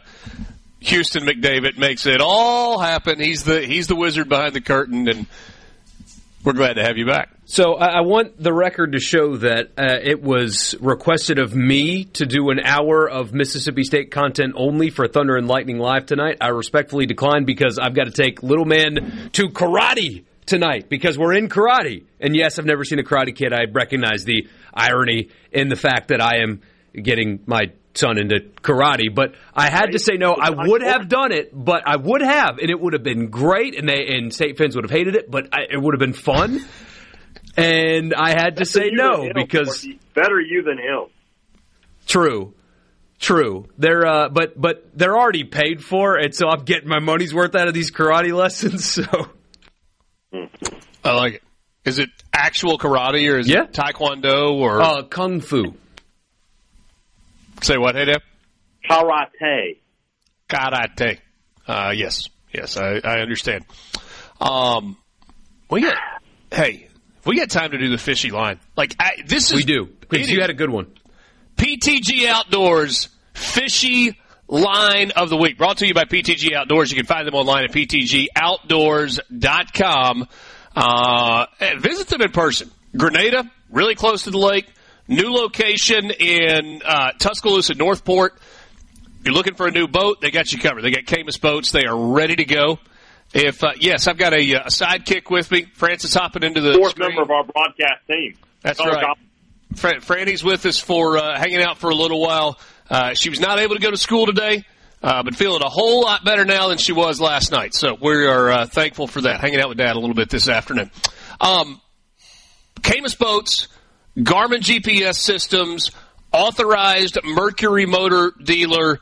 So if you're looking to upgrade the motor, if you need a new motor on an existing boat that you've got, they'll take care of you on that. But if you're in the market for a new boat, like I've done some research on these Camus boats, they are beautiful. And they're workhorses. So you're not just getting it because it looks good on the trailer. You're getting it because it performs on the water. Check them out. Brandon and the gang at PTG Outdoors will absolutely take care of you. We'd love it if you told them that you heard about them on Sports Talk Mississippi. Many of you have already done that. We appreciate it very much. Fishy line of the week. Easiest one we have had yet. And please understand, the fishy line of the week does not mean one team wins or loses. The fishy line of the week means as this sits going into the game, this makes no sense. We go to Baton Rouge, where tonight the Kentucky Wildcats at 18-7 overall, 8-4 in the SEC, playing really good basketball right now, are only a 5.5-point favorite. Only a 5.5-point favorite against LSU, who is 13-12, playing a little bit better, coming off a game in which they came from behind and won on the road at South Carolina. That's a great win. It's a low-scoring game, which was a little atypical for LSU. Why is Kentucky only a 5.5-point favorite? That stinks worse than 4-day-old dead fish that somebody stuck in your back seat and you didn't know that it was there in the middle of July. That's how bad that line stinks. A very descriptive description. As if, never mind. It's like that's a prank that might have been played somewhere along the way. Oh, yeah. I see. Yeah. Not by me, of course. No. You guys in agreement? That one makes no sense. Makes no sense at all. That's a weird line. Yes, no question. We had a suggestion from one on the C Spire text line. Somebody said it was the Duke. Here it is. Miami plus 6.5 is Duke. Canes have lost 4 in a row. Duke has looked really good. It makes no sense whatsoever, and so I have already bet Miami in the points and sprinkled a little on the money line as well. See, that's smart thinking. Public money's going to be on Kentucky tonight. It is. It makes no sense. Look, we'll come in here tomorrow, and it's going to have gone one way or the other. But on the surface, it makes no sense. That is your PTG Outdoors fishy line of the week. 5 o'clock hour. College football fix and a whole lot more coming up next. Okay. Let's go. To the junction, in the Grove, and to the top. Don't hurt yourself. Sports Talk Mississippi on SuperTalk Mississippi.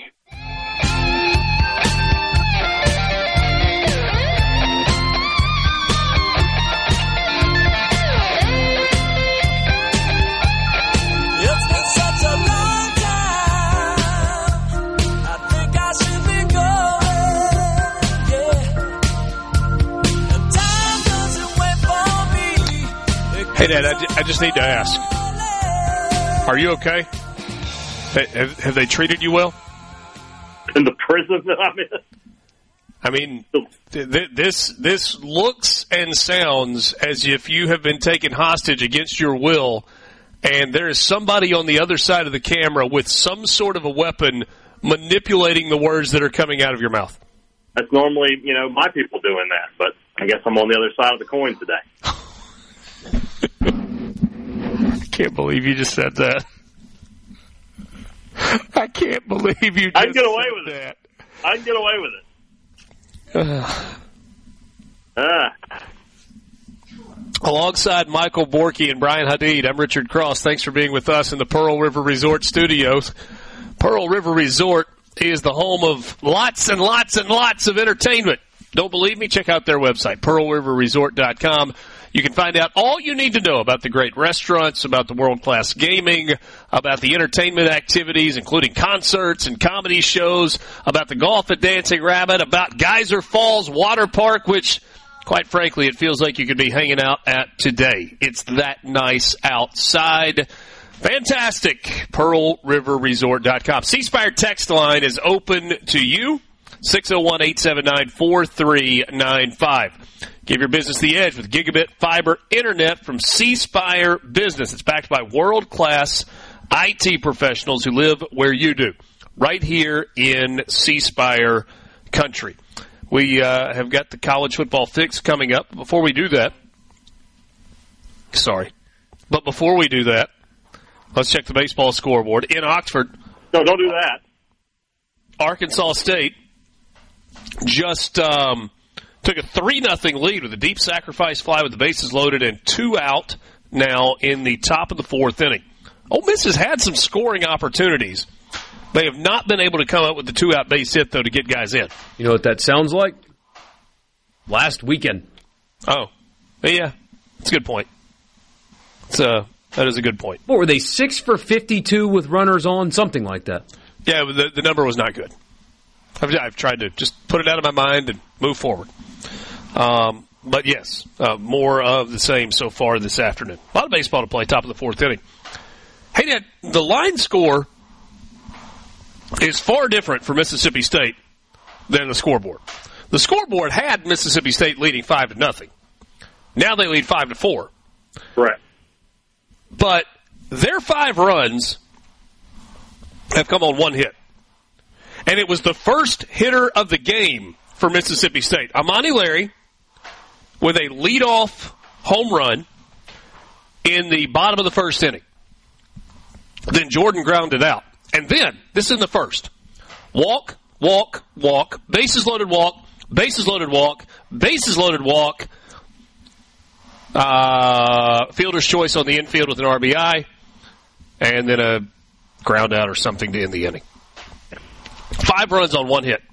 And it was not part of the 3 runs that scored after the home run, or the 4 runs that scored after the home run. So, crazy. Bulldogs, I mean, and now you got Austin Peay with the bases loaded and 2 out. By the way, Arkansas State just got a 2-out base hit to make it 4-0 as they extend the lead against Ole Miss. Here. Do what? It's State with the bases loaded with 2 outs. Right this second. I'm sorry. It's in the bottom of the 3rd inning. So State's looking for a 2-out base hit. Right.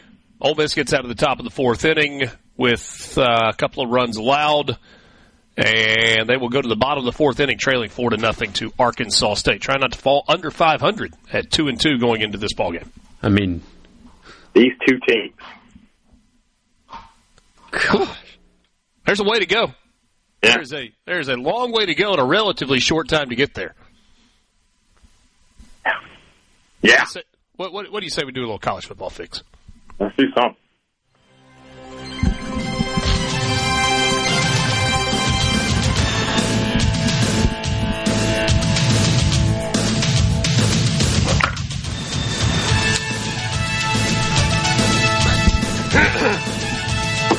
Excuse me. The college football fix is driven by Ford. What is this show today? And your Mississippi Ford dealers.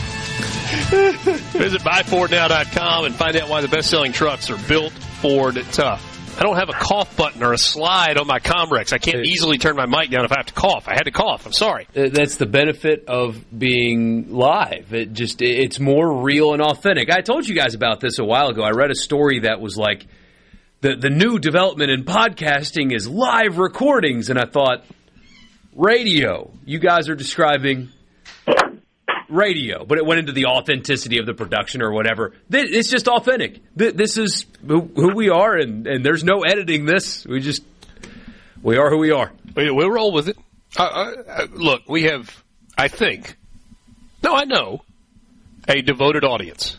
I don't even know how many stations we're on right now. We got Mississippi State baseball going on, and we got Ole Miss baseball going on, and we got basketball happening tonight. I have no idea who's listening to us or who's watching. We are glad, if you are with us, that you are with us. Thanks as always for that. All right, back in the 3 o'clock hour, which feels like 2 days ago, Michael Borky said that Kenny Dillingham is his new favorite coach. He has had enough with coaches complaining. Here's the money quote from the story at Arizona Sports. I literally spent 9 years of my life doing anything to become a coffee boy. So don't give me the, oh, it's hard to be a coach right now. Yeah, it's hard. Then quit. He's tired of hearing it. You know what? It was hard last year for Arizona State when half their team was hurt after 2 weeks of the season. But you know what? They kept on plugging and had a pretty respectable season given the number of injuries they had, quarterback position and otherwise. They were banged up all over the field. It's a pretty refreshing take from Kenny Dillingham. And don't forget, right before the season began, the team was told that the NCAA was they gave them a postseason ban for things that weren't their fault, previous coaching staff, all that. And so they found out in camp, and remember, we played the audio because Dillingham went to the reporters and was like, do you want me to lie to you, or do you want me to tell you that the team is crushed and we had a really bad practice today because they're being punished for something that's not their fault? Yeah. I like him a lot. It was a very reasonable take at the time. It was an honest take at the time. And you know what? I think that paid off with his team. I think that he was okay with them being crushed and understanding of them having a terrible practice and sticking by them all the way through it. It paid dividends in the second half of the season for him. Yeah, they played much better late, just the injury bug. Unbelievable, like unfathomable levels of injuries for Arizona State last year in his first year coming from Oregon. But I like this so much because you can, as a football coach, offer constructive, present issues in a constructive manner with solutions. That's why I liked what you said about Kirby Smart after the Orange Bowl. Well, they got to fix this. They got to fix this. Well, who? Who's they? Fix what? Tell me. If you're going to complain, present an idea. But hearing Brian Kelly with his $100 million contract complain about how hard his job is so just tone deaf to me. I mean, you want to talk about hard jobs? You live in Louisiana. There are people working real hard jobs there, Brian. You're coaching football. I'm sorry your player might want to transfer. That's what you're getting paid $10 million a year for. What is your one paycheck? Your one paycheck is more than 99.99% of your state makes in a year. Stop complaining. I love this from Kenny Dillingham. He's a $4 million a year football coach. Sorry he's got to work hard. I mean, do you know how many people would kill and work 18-hour days to bring home that kind of money, doing jobs more difficult than game planning and recruiting and making sure your players like playing for you? I love this. I absolutely love this guy. It's about time a coach finally says, oh, is it too hard for you? Then go work a real job like everybody else. See how much you like that. And to your point, Kenny Dillingham is not one of the highest paid coaches in college football. Mm-hmm. He's not making Brian Kelly money. He's not making Richard Cross money. Lane Kiffin money, Cross money, whatever. He's making $3.85 million a year, which is an unbelievably good living. But it's not $8 million a year. It's not $9 million a year. It's not $10 million a year. So spin this forward. Mississippi State is headed to the Valley of the Sun, to Tempe, Arizona, in week 2 next year to take on this Arizona State team. We'll pick up the conversation when we come back and talk a little bit about that matchup, what it's going to mean, how significant it is. How hard of a game is that for Mississippi State? And I know it's only February the 20th, but have we already undersold how hard a game that could be for Mississippi State in week 2? We'll pick that conversation up when we come back with you. Sports Talk Mississippi in the Pearl River Resort Studios. Glad to be with you. That's the College Football Fix, driven by Ford and your local Mississippi Ford dealers.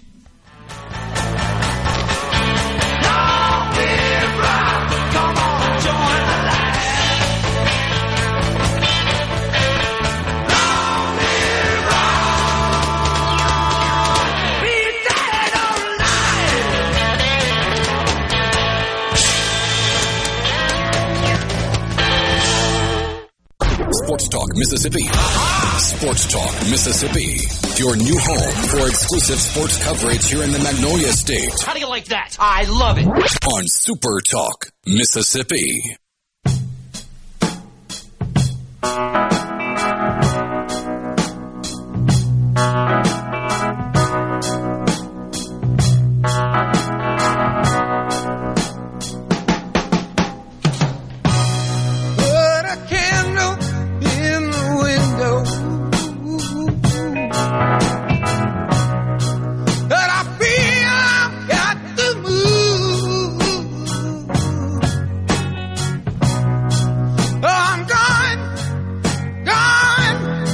with you this afternoon. Sports Talk Mississippi, coming to you from the Pearl River Resort Studio. Sports Talk brought to you in part by Visit Oxford. Find them online at visitoxfordms.com. Keep up with everything that's happening in and around Oxford, especially as we go into a busy spring. It's not just Ole Miss sporting events, it's the Double Decker Art Festival and plenty more. Visit check out the live music, check out the restaurants, check out the offerings that exist for you. You can find out about all of those things at visitoxfordms.com and on their social media channels at visitoxfordms. Richard Cross, Michael Borky, Brian Haydad, thanks for being with us this afternoon. So we're going to talk about Mississippi State's schedule coming up this season. And we've done that a lot, but we've kind of rolled through it and talked about the non-conference matchups. You know, they've got Eastern Kentucky in the season opener at home, and in week 3 they've got Toledo at home, and you go toward the end of the year, and there's a home game against UMass on the 2nd of November. But it's that week 2 game on September 7th on the road in Tempe, Arizona, against Arizona State. We were talking about Kenny Dillingham and the way that team played a year ago. Will the injury bug have bitten them again next season? No idea. There's no way to know that. No way to predict that. You would generally anticipate that in week 2 of the season they would be relatively healthy. It is a long trip. It is a team that is in a new conference. Now that's a Big 12 team. It's not a Pac-12 team anymore. How big is that game, hey, Dad, for Mississippi State in week 2 of the Jeff Levy tenure? It's big in terms of, you know, in year one, if you want to go to a bowl game, you're going to have to win it. And winning 3 conference games for State feels like it will be a chore just in year one for Jeff Levy. So if you want to get to 6-6, it feels like 4-0 is very necessary. You know, I think in week 1 when they play Eastern Kentucky, that'll be, you know, I mean, I think back to Joe Moorhead's first game against I think it was Sam Houston State. And they just murdered them, and it was 63-6, and you're like, oh, man, this team's going to be great. If you remember the next week, they went to Kansas State, and they handled them pretty easily, too, and that really got people going and excited for Joe Moorhead's tenure. It all bottomed out a few weeks later. But it's sort of the same situation. I think they'll have a big game offensively against Eastern Kentucky. They'll put up a lot of points. It'll look good, but it's an FCS team. The next week when they go to Arizona State, that's a real test.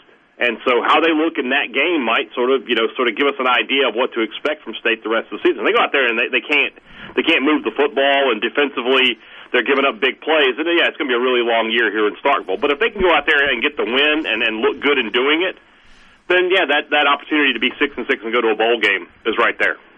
I don't think that you have the fans, whoever, love to talk about a signature win. A signature win for a new coach. What was his signature win? I don't know that signature win would be the way to describe that. But I do think that it could be a statement win if Mississippi State goes to Tempe and they get that victory and you realize that, okay, it's year 1.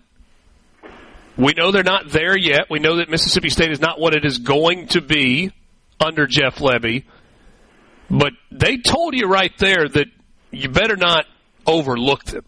I think that's a possibility.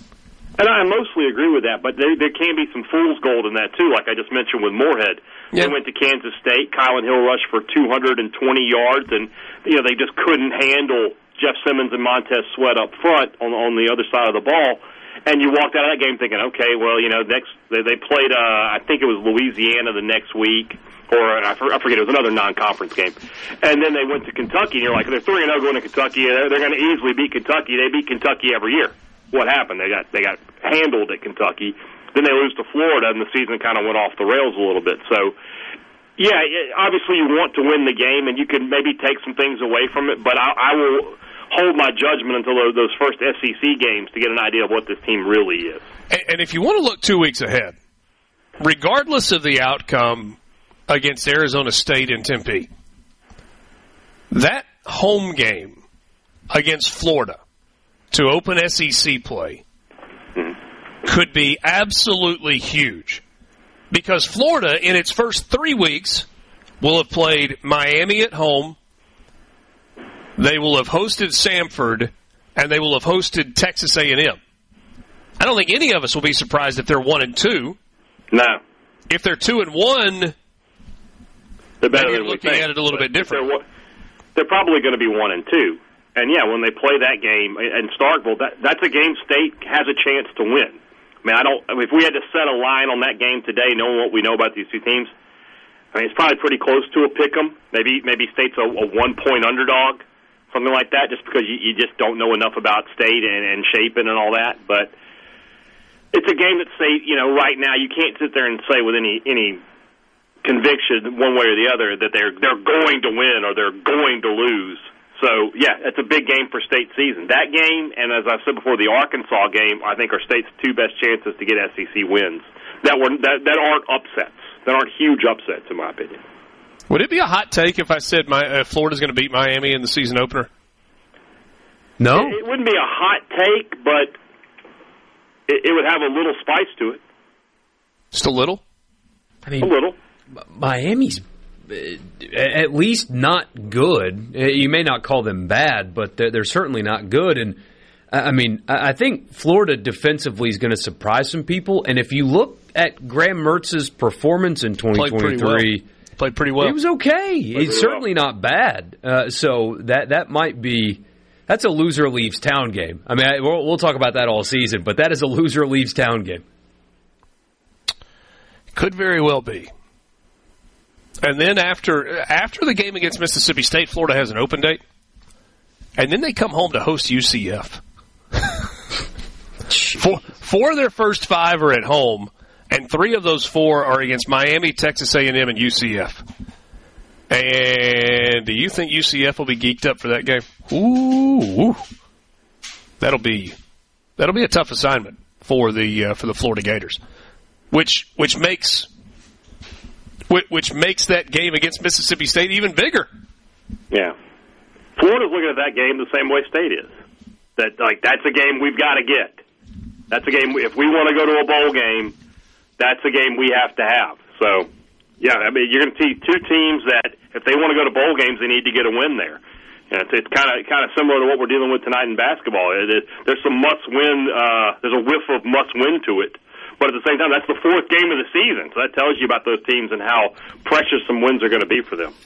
Mississippi State now leads 8-4 over Austin Peay. 6 of their 8 runs have come via bases-loaded walks. Yeah. This is what would have happened yesterday, but State was really undisciplined at the plate and just chased a lot of bad pitches. Yeah. Frances is hanging out in my office while we're doing the show. She's gotten into the football season spirit. I'll show you. She just handed me a picture that she's drawn. Mm-hmm. She's got. She drew a picture of. Let's see. There we go. Lane Kiffin and Juice. Yeah. That's a great picture. That was not an assignment that I made for her. She just brought it over and handed it to me. So she's just hanging out and drawing and having a good time. You should have announced that like Walter Cronkite. We just got this in from the desk. Allow me to show this to our listeners. I wish she could draw up some runs for Ole Miss baseball as the Rebels are trailing 4-0 and batting in the bottom of the 5th inning against Arkansas State at home. Big crowd. Looks like a really good crowd for the season home opener, I guess, as you would expect with the weather like it is. Yeah, they're getting treated to baseball technically. So yeah, they are getting what they paid for. We get a message on the C Spire text line, and I guess we'll spend probably the last half hour of the show talking about the basketball game tonight. Mississippi State and Ole Miss coming up from Humphrey Coliseum. Somebody said my fishy line is Mississippi State -6.5. I'm headed to Pearl River Resort, and I'm taking the points. And hey, Dad, that's not from Bo in Indianola, by the way. It's not. Bo was with us earlier, said, hey, I'm with you guys regardless. We appreciate that, Bo, and appreciate all of you that are listening, not just today, but every day. I don't know that I think that that's a fishy line. It's not fishy. I mean, you can certainly think that Ole Miss is going to cover that or even win the game. There's nothing against that. If State was like an 8 or a 9 point favorite, that would be fishy. Mm-hmm. But it's 6.5. I mean, I tell you the final score of this game is State wins 76-60. I mean, State doesn't cover that, but I mean that's not out of the realm of possibility. Wait, what did you say the score would be? 76-60? 76-60. I'm sorry, 76-70. I'm sorry. I was going to say a 16-point win. That's I think that's a cover comfortably. That would cover, yes. Yeah. We'll be back. Sports Talk Mississippi with you in the Pearl River Resort Studio. She's on my mind. Sports Talk Mississippi, your new home for exclusive sports coverage here in the Magnolia State. Let me put it to you this way. Right here on Super Talk Mississippi.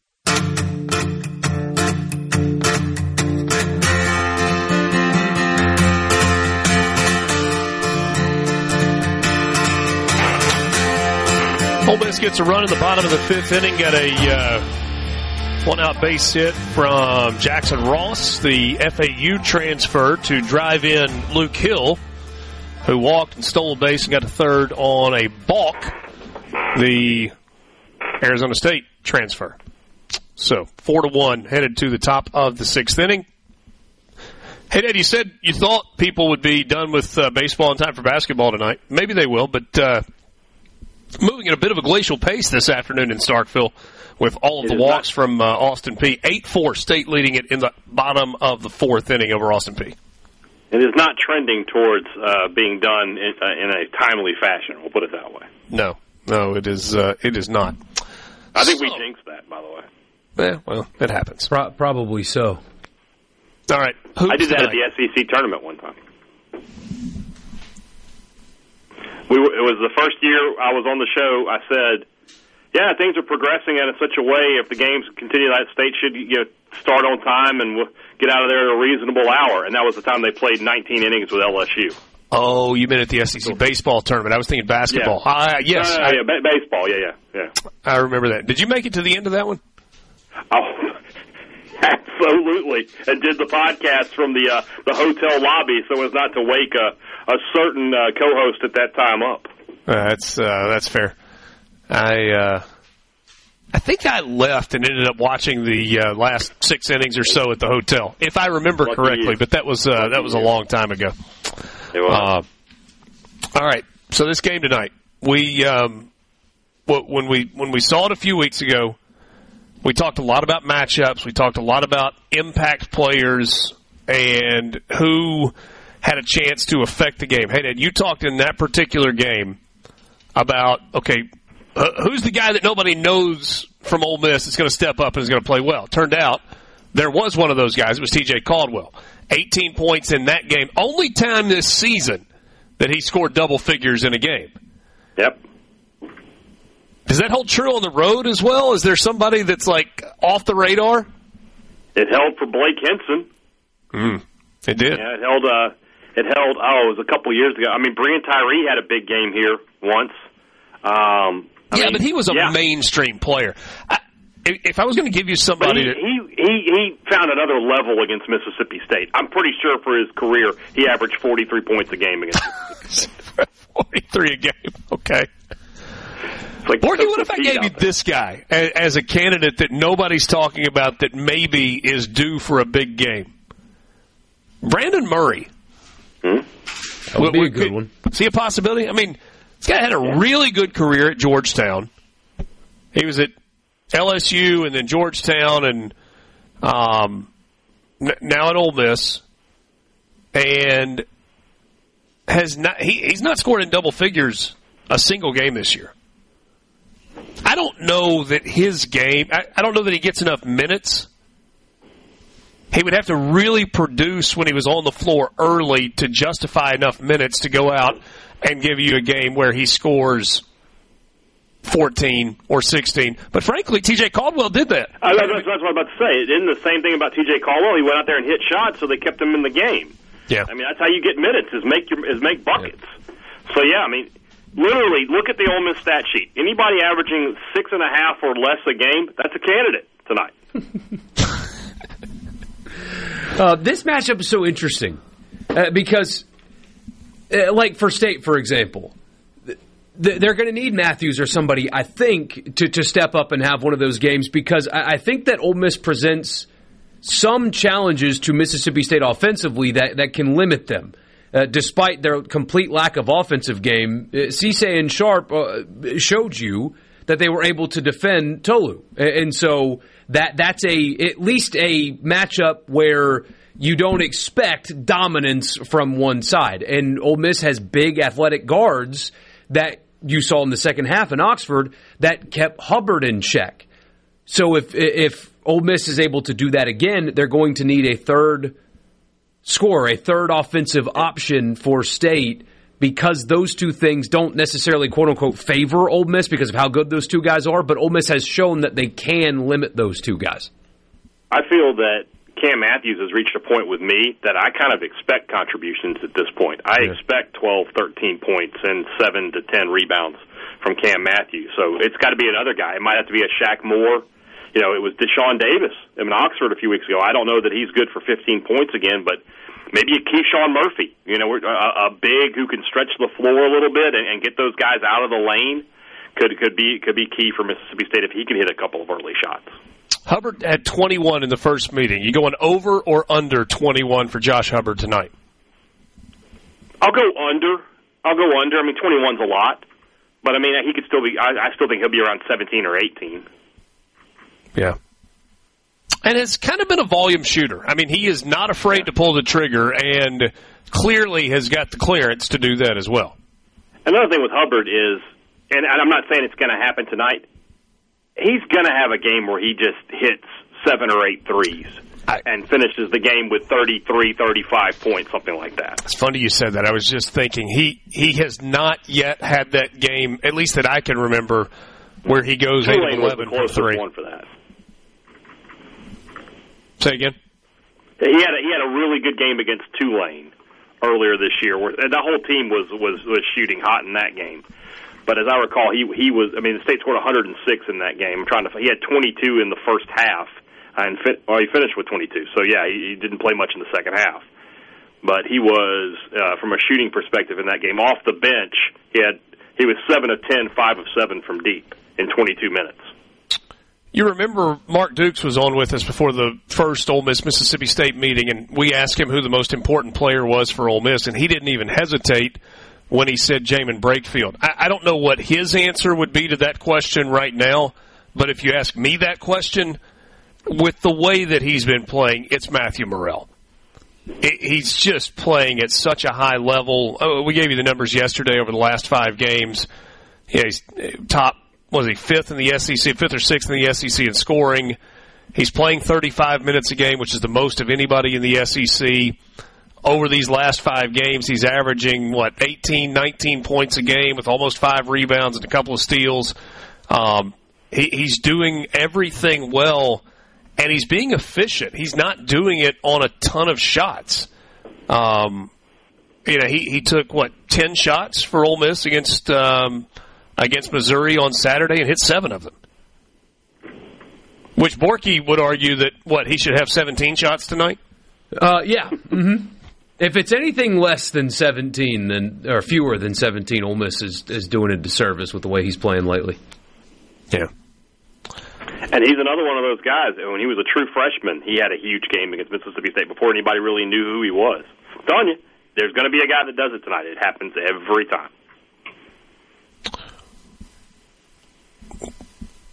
Richard Williams reminded us, and we talked with him about this last time. State switches so much that it's hard to isolate a defensive matchup where you're like, you know what, this is the matchup that you got to watch. Because we were asking about Ole Miss in terms of guarding Josh Hubbard, and we talked about the matchup with Jalen Murray, Juju Murray against Hubbard, and he said, well, on the defensive end, you'll get that some, but there's going to be so much switching. Opposing defenses have had, and Murray had a good game against Missouri. He got going. He was 4 of 8 from behind the arc. But in the handful of games before that, opposing teams have put bigger guards on Jalen Murray, and he has not handled that particularly well.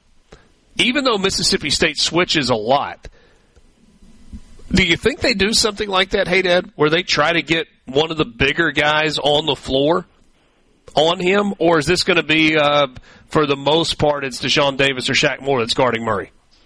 That's the question. Like, who do you put there? Who are you going to tell Cam Matthews to guard him? I don't know if you want to do that or not. Or do you want to put Sean Jones on him? I mean, that's a possibility, I guess, who's got some length and some size. But I don't know. But what Coach Williams is saying is true. They switch so much, I don't know that it really and truly makes a difference. I'll tell you the thing that interests me about this game is that both teams played so poorly on Saturday. I think we both agree that if Ole Miss had been playing somebody other than Missouri, if State had been playing somebody other than Arkansas, they'd have been in real trouble. They might have both lost. So what happens tonight? Do they both play down again, or do they come back up again? I mean, we could have a good, close basketball game either way, but both teams need to bounce back. If one bounces back and the other doesn't, could have a blowout. Yeah, that's certainly a possibility. 8 o'clock tip-off tonight, Humphrey Coliseum game is sold out. There are some tickets that I've seen still on the secondary market. I think Borky pointed out on Twitter earlier today that those are actually pretty reasonably priced. So if you want to go to this game, you can still get tickets for the game. Let's see. $14 looks like the get in the door price. That line is settled. That Kentucky LSU line that we talked about earlier, where Kentucky's a 5.5 point favorite, it's actually gone down today. It was 6.5 this morning. When we all talked this morning around 9 o'clock, which means more money has come in on LSU, which is really, really strange. Georgia's at Vanderbilt tonight, where Georgia's a 1.5 point favorite. And Florida is at Alabama Crimson Tide, an 9.5 point favorite. That number has actually gotten bigger as the day has gone along. Final segment coming up next. We'll wrap it up with you after this in the Pearl River Resort Studios. To the sports. This is Sports Talk Mississippi. Sounds good. On Super Talk Mississippi.